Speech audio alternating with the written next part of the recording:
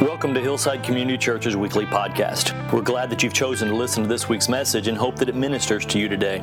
Hillside's located in Keller, Texas, and if you would like to know more about us or to listen to previous recordings, please visit us at yourhillside.com. And now this week's message. Powerful, isn't it? Well, it's a great setup for the text that we're going to be looking at specifically today, but I want to set up the series. I'm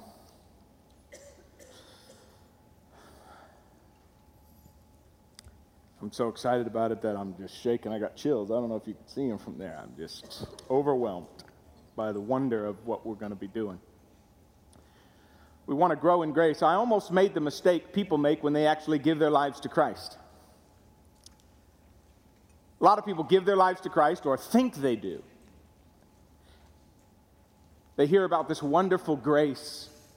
They hear about forgiveness of sin and the possibility of going to heaven when they die, and they can't help but reach for it. And so they reach for it, and then after that, nothing happens.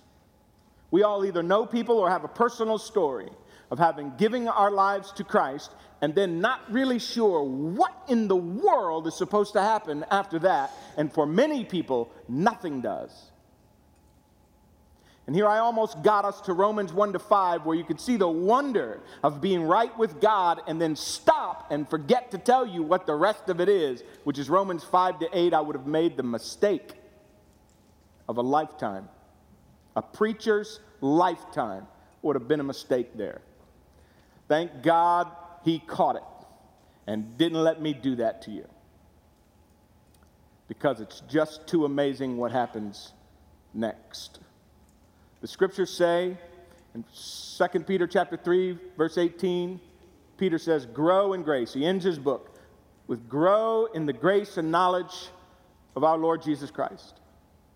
In chapter 1 of his first book, he talks about the grace of God. This is verse 13, I believe it is. The grace of God that will be given to you when the kingdom comes, when Jesus Christ is revealed. It's just grace all the way. It doesn't stop. So how do you grow in grace? Well, that's Paul's concern in chapters 5-8. And you have a chart in your, whatever it is you're holding there. You got a chart.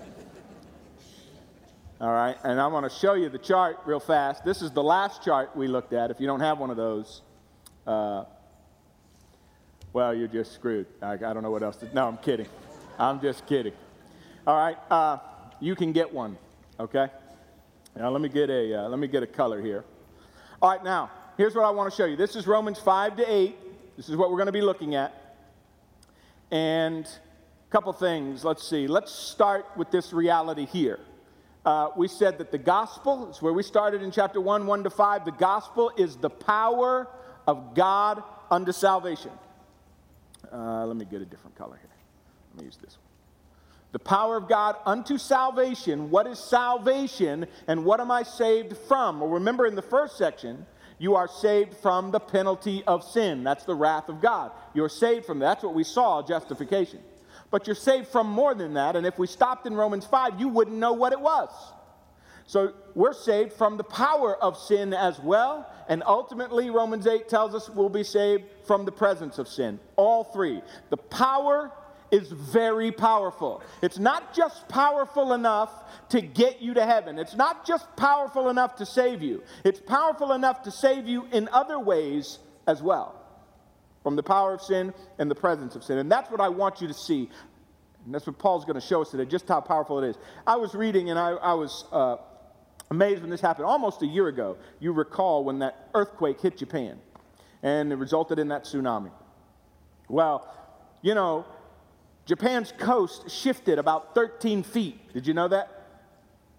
And you know, the earth was moved off its axis by about 6.5 inches. And you know, when I first heard that, I go, uh-oh. Like, what does that mean? Is the sun going to burn us a little more? I didn't know. We're going to walk at an angle now. I'm wondering what the heck that means, because you can't have an earth that's not right on its axis. Right? And then this is what the geologists, this is what they said. This is how it said. Besides losing an hour to daylight saving time, Your days will be permanently shorter because of the quake. It may have knocked the earth off its axis by about 6.5 inches, causing our world to rotate faster and shortening the day by about 1.8 millionths of a second. I have felt that. My days are shorter. I don't know about you, but I just can't get enough in the day. All right? So yeah, it just feels like I've been wondering, I've been waiting for results to come out on, well, this is all because that earthquake happened. We tilted a little bit, and now, I don't know what's going on. All right, hair's going to gray faster. I don't know. I just keep wondering. The power of that earthquake, overwhelming. It is nothing compared to the power of the gospel, as we are going to see, that radically changes humankind. Literally, humankind at its very roots. Far greater. When you get to something so wonderful here, two questions come to your mind.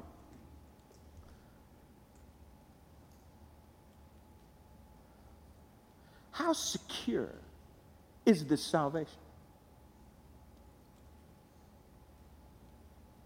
I mean, how secure is it? Because that's what this whole chapters 5 through 8 is. How secure is the salvation he just got for us? And if it is secure, can I keep sinning? Since I can't lose it. Okay, this is where the big rub is in Christianity. We try to figure out what the issues are there. So we think we can lose it because people don't actually live it. Nay. We just misunderstand both realities. And he's going to explain them to you, and we're going to talk about them. It's amazing. But here's my point. There is no way in the world a phenomenal God would perform a phenomenal act in grace, die on a cross, only to get you to this part. Does it sound like him?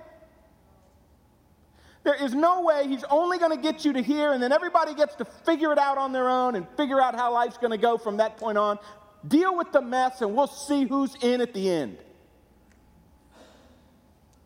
There is no way, and Paul makes that clear in this chapter. So the two questions that arise are, am I going to make it all the way to the end? And by the way, in between, which is Romans 6 and 7, what do I do about sin in the meantime? Am I allowed to? Can't lose it. You said I can't lose it. So there's some misunderstanding in there, and Paul wants to clear them all up. And it's beautiful how he does it. So what you're going to see is there is an imputed kind of righteousness that we get from Christ. That's what justification is. Don't forget that. Justification is somebody gives you righteousness because you didn't have any. Remember? There's none righteous, no, not one. What you needed was righteousness. Somebody gave it to you. Somebody declared you righteous, even though you weren't. But now you're going to get imparted righteousness. You're going to say, well, how does that affect me? If I wasn't made righteous, how do I live righteously? Paul's going to explain that too. And that's what comes next. What I want you to see right now is this main point of chapter 5. Because chapter 5 is right here. Let me get rid of this for just a second. Here's chapter 5. I just took chapter 5 off of this and put the whole thing right here, okay, for you to see it, because the whole chapter's on security. And guess how Romans 8 ends? By repeating the same themes that are all in chapter 5. That's why the color is the way they are. This beige of chapter 5, I took just this little picture right here, moved all of chapter 5 to this point right here. So it's, chapter 5 is 12 through 21 is sitting right here by itself, okay, right here. But the beige corresponds to Romans 8, 1 to 17. It repeats the same themes in there.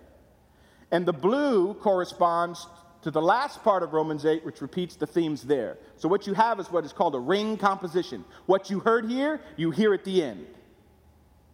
It comes together in one big, beautiful sound of assurance of salvation and security in God. And you're going to see just how that works in this text. But not only security, but what has really happened to me. Here's where the misunderstanding is. What has really happened to me in such a way that it affects the way I live too, where you don't get to just live any way you want after that happens. Explain to me why.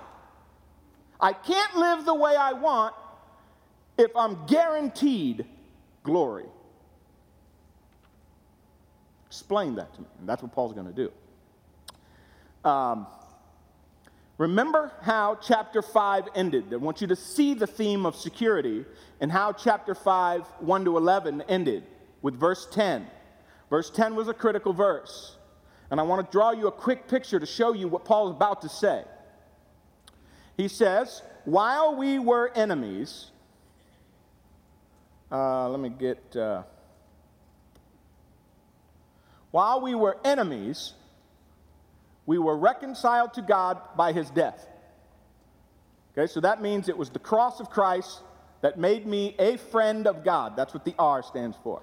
Reconciled. Then he says, much more now, watch this. Much more.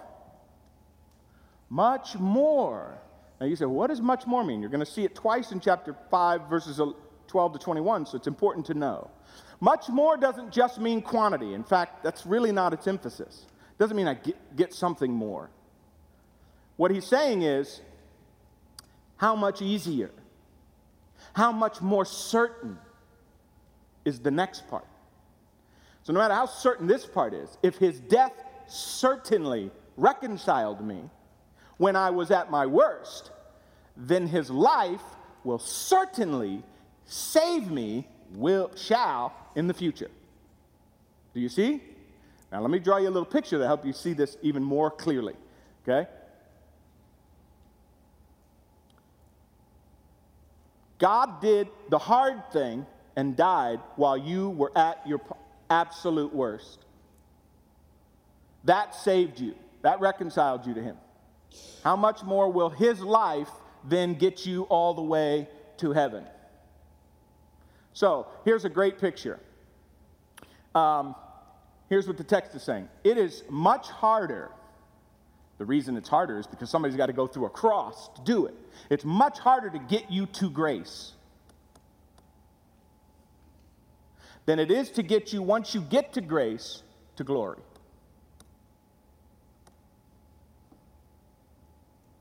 I have to die to get you to grace. What do I have to do to get you to glory?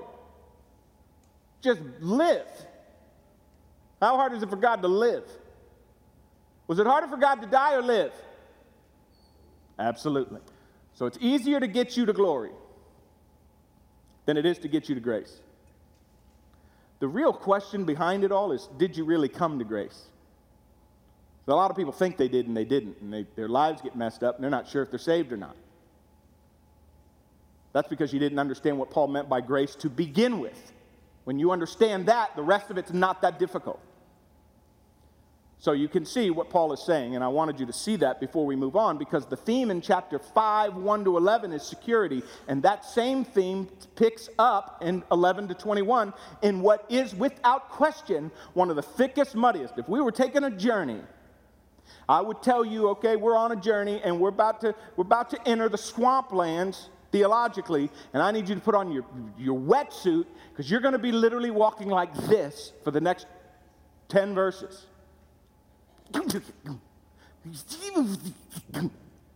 And then you skid a little bit. 6, 7, and 8 are not hard to understand. They're hard to live. They're not that hard to understand. When you get to 9, you're back in it. Okay? Paul pulls you back in it for about 2 chapters, 9 and 11, really. Okay? So you're about to get in it. You're about to get into it. I've been in it for 2 weeks, up to here, umpteen hours. And it's phenomenal, but, whoa. 3 things are going to happen to you in this series. You're going to freak out. Okay, you're going to freak out. Your mind is going to be completely blown. You're going to go, oh my gosh. God's going to be bigger. And your life's going to be better. Guaranteed. Guaranteed, all 3. All right, let's start in chapter 5. Now, Here's the question Paul's about to address. Look at it this way. It makes it easier to grasp what he's going to do. He's going to say, scratching his head and he's going, I know what you're thinking. I know what you're thinking. You've just heard this wonderful chapter on how this one guy, Jesus Christ, accomplished so much for you. How did he do that? How because of what one guy did, one human, one man, what he did, how is it possible that you could have all that he's promised you? And this is the reason why this is so difficult. Because every religion in the world, every instinct in your body, every cell in your body says, I don't need God to do it all. I can do some of it. That's what we say. I can do some of it. That's what religion is. Religion is human achievement. I can get to God partly myself. Paul has just said, oh no, you can't. When you really understand that, then you understand why he's asking the question, how can one man do it for me? When everything in me says, I can do it myself. I know I can do it. I can just be a better person. I can just be a better person. And I'll be fine. God will like me. God will like me. God will like me. No. What you're going to see is someone else makes you right with God and secures you for all eternity. And to show you that, he's going to give you an analogy, a phenomenal analogy that's unmistakable. You will not be able to argue with. He's going to give you an analogy that does far more than just compare. Far more.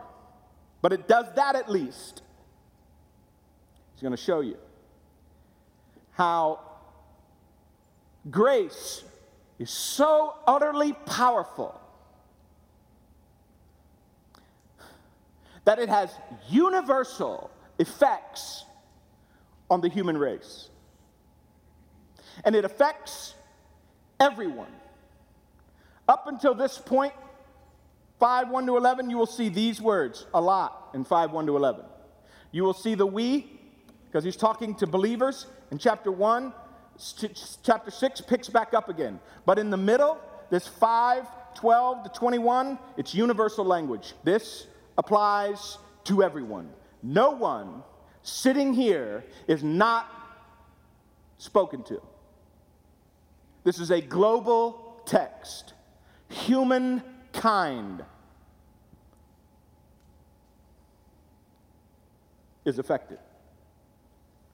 The analogy that he's going to draw to make his point is between two representative heads of humanity, Adam and Christ. Two epic figures who literally divide humanity into two groups. Two races. Two epic figures that you can sum up all of humankind under, Adam and Christ.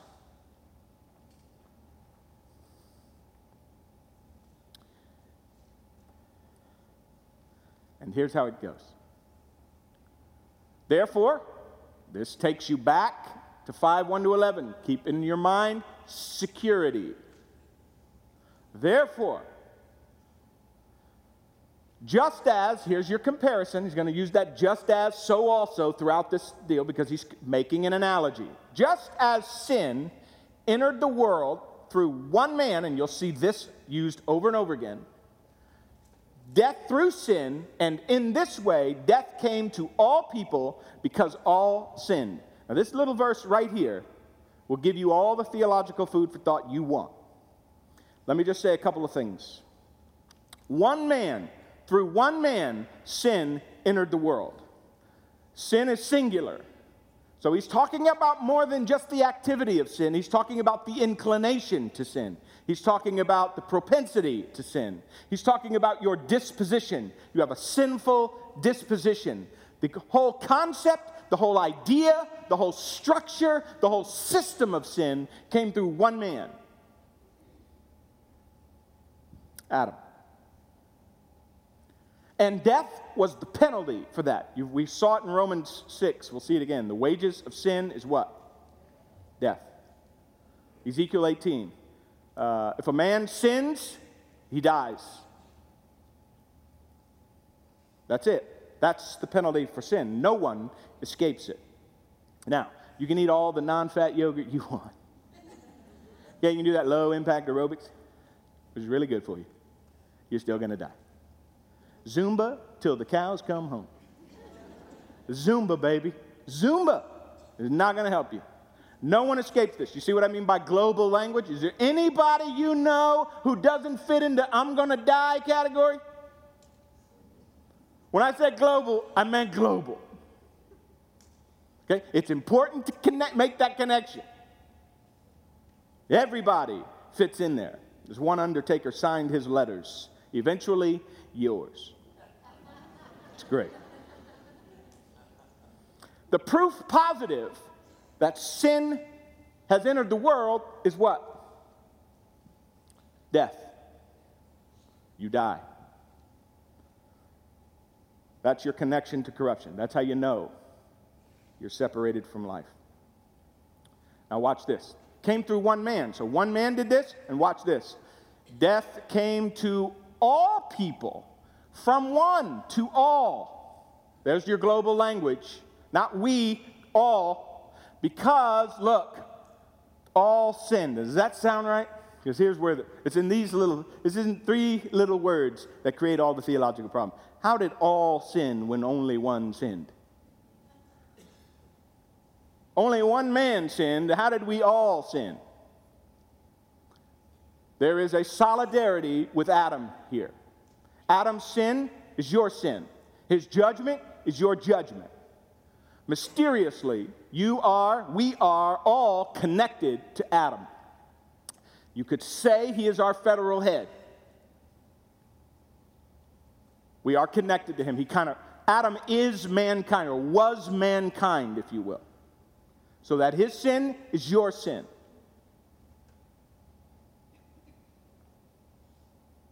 That's important. Now, you might sit around and think about that for a second, and thoughts come to your mind. But I want you to understand the solidarity with Adam, your connection to Adam. This is really, really critical. You say, I wasn't there. I didn't do anything. How am I responsible for what he did? How is his sin imputed to me? Now I want you to see real quick where the argument's going to go. And I'm giving you this ahead of time. You don't deserve it, but I'm going to give it to you. You didn't do anything to deserve that sin. Guess what else you didn't deserve and do anything to get? What's coming next? Okay? You're really just a victim in the whole thing. Now, don't act like you don't sin, okay? Because this changed you too. Whatever the connection is, it's definitely real. We could argue it all day, because whatever Adam did, we do it too. Anybody in here don't? That's that global thing I was talking about. Anybody perfect? Anybody not going to die? All right, then we're all together. Somehow, you see where the argument is starting to go. So now you see, watch this. This is beautiful. It's just a quick window, but it's a beautiful thought. Don't miss this. That means your problem was bigger than just your personal individual standing before God. That means the best picture for salvation is not, hey, I was drowning in an ocean, and a guy came by in a boat, and a big, strong guy pulled my drowning behind out of the water and put me in a boat, and now I'm driving into land all happy. Because it's not just about you, it's about your connection to the big sin system. You couldn't just be rescued individually. Something else has to happen because your problem goes farther back than just your individual sin, you see.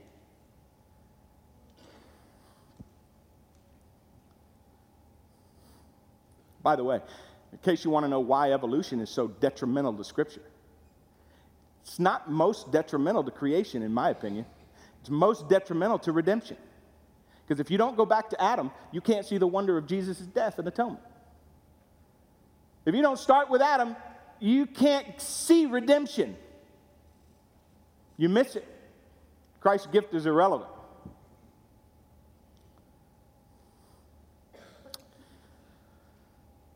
so much I want to say there.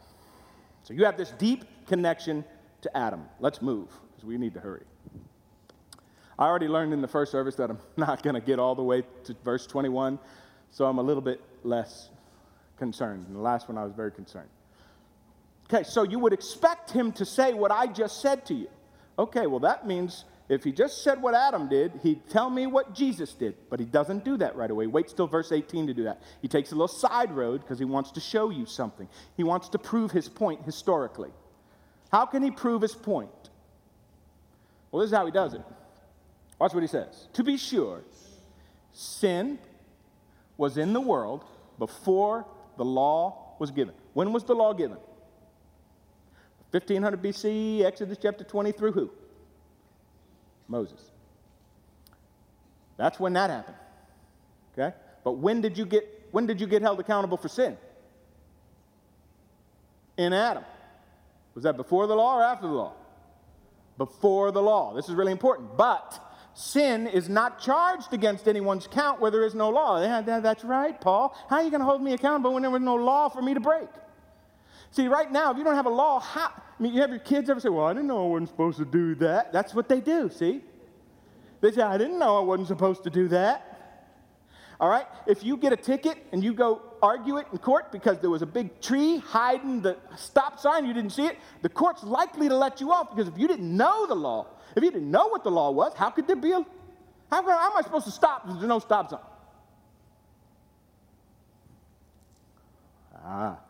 This is how you know it's not what you did that makes you a sinner. It's who you're connected to. Because it doesn't make any difference that there wasn't a law. Who was your daddy? Who's your daddy?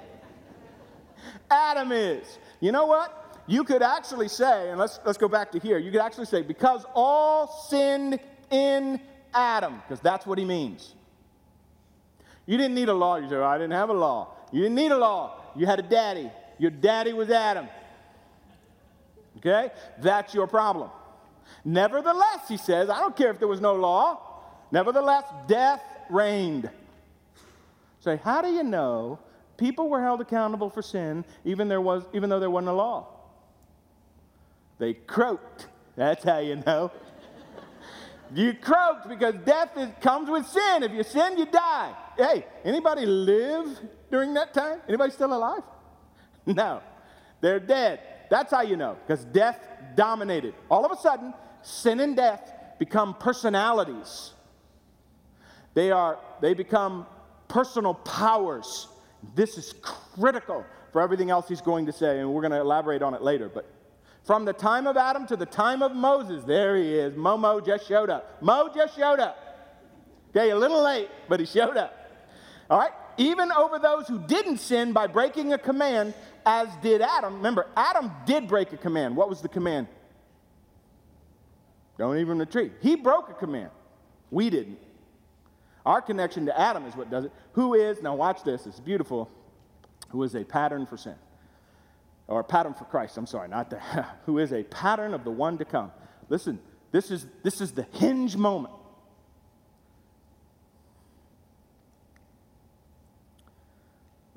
Let me summarize.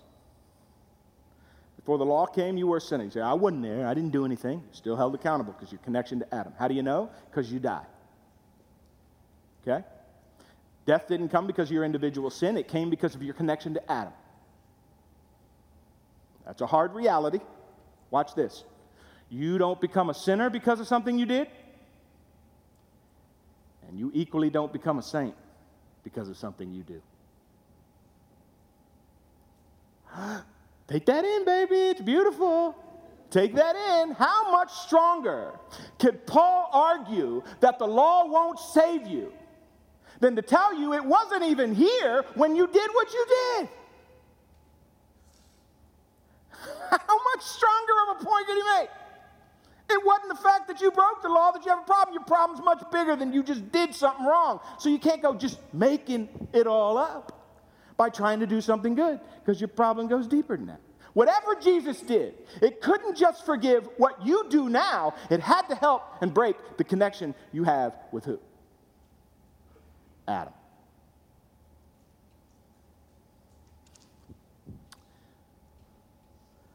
Tell me that ain't amazing. That's amazing.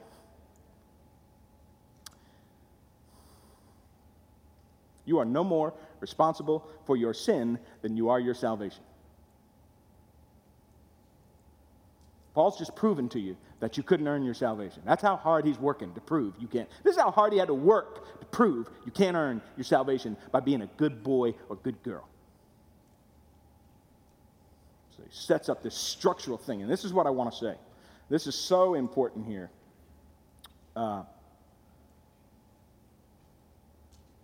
Adam is a type. How many of your Bibles have type? T-Y-P-E. That's probably a better word because the word is typos. Anyway, in Greek. I think I just wrote that. All right. Okay, so before we go any further, let me tell you this. A type is a pattern. We use the word shadow. Okay? A shadow of something. If you see a big shadow, what does that mean? What's behind it? Something bigger's coming. Listen, Adam didn't start the ball rolling. Adam isn't the problem. You don't have to fix it by figuring out all the Adam story. What you have to remember is that way back here was a big person, and Adam all the time was only supposed to be a shadow. The reason Christ is so much better and bigger than Adam is he's only a shadow. That means it was always God's plan to show you the wonder of his Son on the other side of redemption over here. But I can't do it until you have that fall in Adam. I can't show you how beautiful my Son is. Stop there for a second because you've just heard two great theological truths that freak you out. The first one is your sin in Adam, you didn't even do anything. And I know you're mad at God about that right now. You can take that up with him later. I didn't do anything. You want to be mad at God for that? Great. Here's the second thing that's going to freak you out. It was always God's plan that would happen in Adam so he could show you his Son. You'd never know the wonders of Jesus Christ. And this is what the point of the text is. You'd never know just how big and how wonderful Jesus Christ is until what happens in Adam happens, and then you get to see Jesus on the other side being God, being who he really is. A saving, redeeming God. You don't get to see it. And I want to just say this to you. And it's hard to swallow. We won't fully grasp it until we get to heaven. When God acts to his own benefit, that is good for everyone. That's why what God does, he does, according to Ephesians 1, to the praise of his own glory. Because when God glorifies himself, that's beneficial to all of humanity. When humans glorify themselves, that's always destructive. Isn't that right? Anytime you bring glory to yourself, anytime humans glorify themselves, it's always destructive. But when God brings glory to himself, that always benefits humanity. Let him be. Let him be.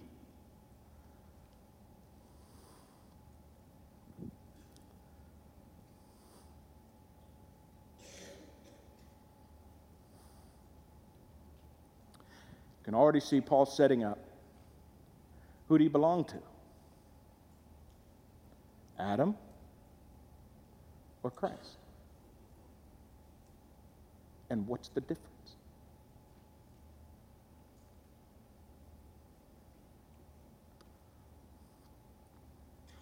So all Paul has done so far is say, hey, sin came through one man, and I'll prove it to you.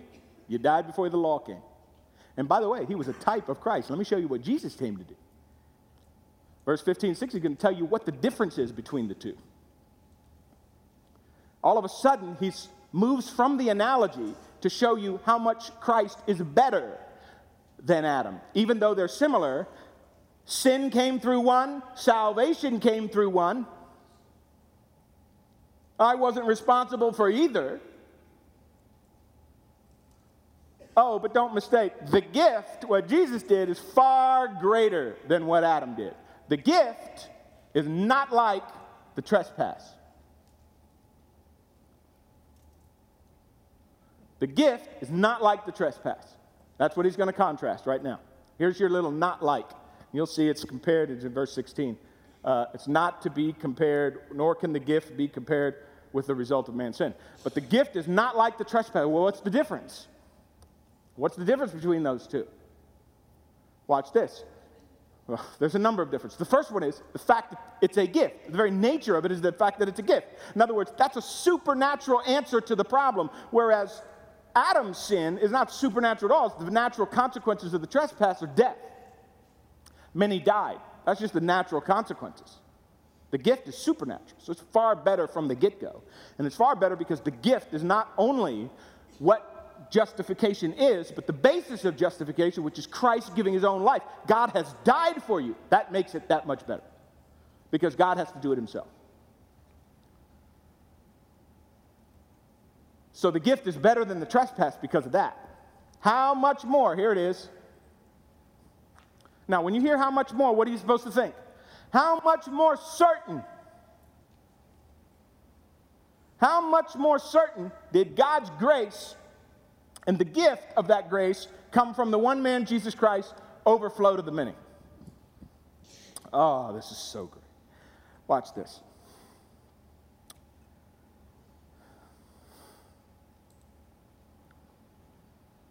How powerful was what Adam did? Pretty powerful because it affected all of us.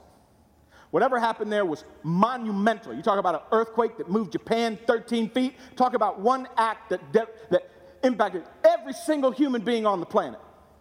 And how certain is it? It's pretty darn certain because every single one of us have sinned and every single one of us are dying over it. That's pretty certain. None of us argue with that reality.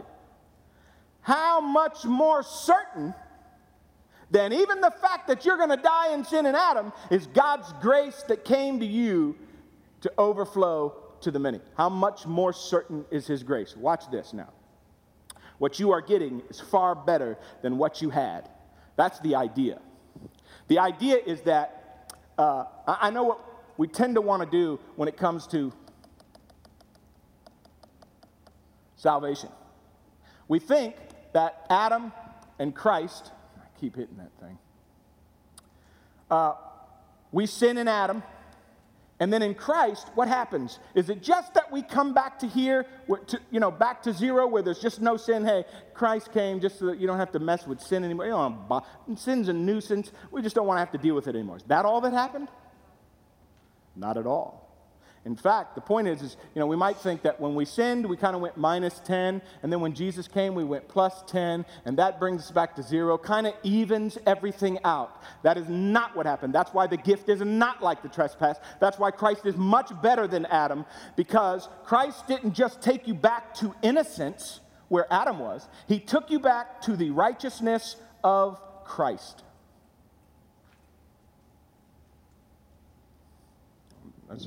Those are just Greek letters.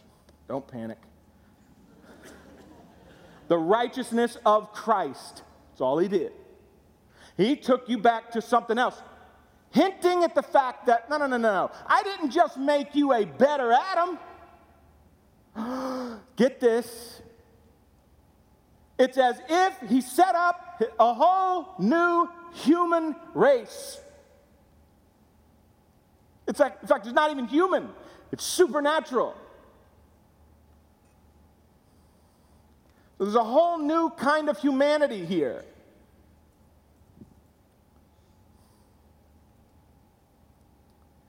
It's as if he's saying it's far better, which is the point we made earlier, far better that you did sin so that you could become something better in the end. It's far better that you sinned and not sinned. That's amazing. You say, how much more powerful is Christ's act? Well, is there anyone getting out of Adam's problem? Who's getting out of Adam's problem? Nobody. Then who can get out of Christ's grip? Nobody. How much more certain in Christ are you than in the certainty of death in Adam? The reason Christ is better than Adam is because Christ is powerful enough to overrule Adam, and that's what he does. He overrules Adam. The judgment followed sin, brought condemnation, but the gift brings justification. Listen, you're in one of these two categories. I said the text is global. The only way out of the predicament of Adam is the gift of Jesus Christ. No other way. And the gift is better than Adam because Adam's problem can be overthrown and it's overruled by Jesus Christ. But Christ can't be overruled. Who's going to overrule him? Why do you think Paul goes on to say, to match this in Romans 8:31, if God is for you, who can be what? No one can. Why do you think Paul doesn't call him the second Adam? You know, he's called the second Adam, Jesus. He's the type. Here comes one Adam, screws up. Here comes the second Adam. Well, the reason Paul doesn't, the text never calls him second Adam. It calls him the last Adam. In 1 Corinthians 15, in light of the resurrection, he rose again, started a whole new life. Well, why do you call him the last Adam? Because there'd have to come another Adam who could overthrow Christ's gift. If Christ could overthrow his gift, for you to lose your salvation, somebody would have to overthrow what Christ did. Problem is, Christ is the last Adam. There's no more Adams. You're not going to have a third Adam. Isn't that awesome? This is it. One can be overthrown. One cannot. You are more certain of heaven if you're in Christ than you are certain of death in Adam. I can't believe you're still sitting. I cannot believe it. I cannot believe it. Okay, final thought. I know I'm late. Just let me finish this thought. Otherwise, I won't be up with the next group. Let's see. No, I'm in 16. Where am I? Watch this. Here's how the gift is better. One sin brought condemnation. How many sins did it take for God to condemn, this is my final point, hang with me, to condemn the entire universe, the entire human race? How many sins? One. Now, just let that sink in for just a minute about how God feels about sin. Because you could say, well, God, you could have given them, everybody gets 2 chances. Everybody deserves a second chance. Holiness of God, no second chances. One sin, condemnation. Psst. But how many sins have actually been committed, do you think, since Adam? Calculate it real quick.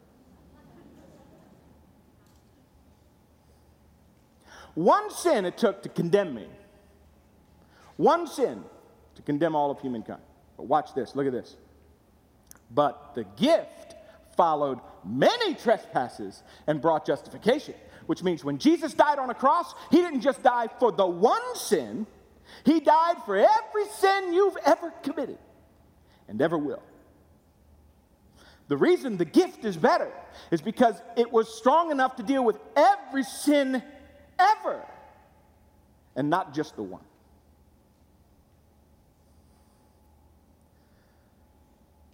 Wonder why Paul says in Ephesians 3, oh, if we could just understand the height and the depth and the breadth and the width of the love of God.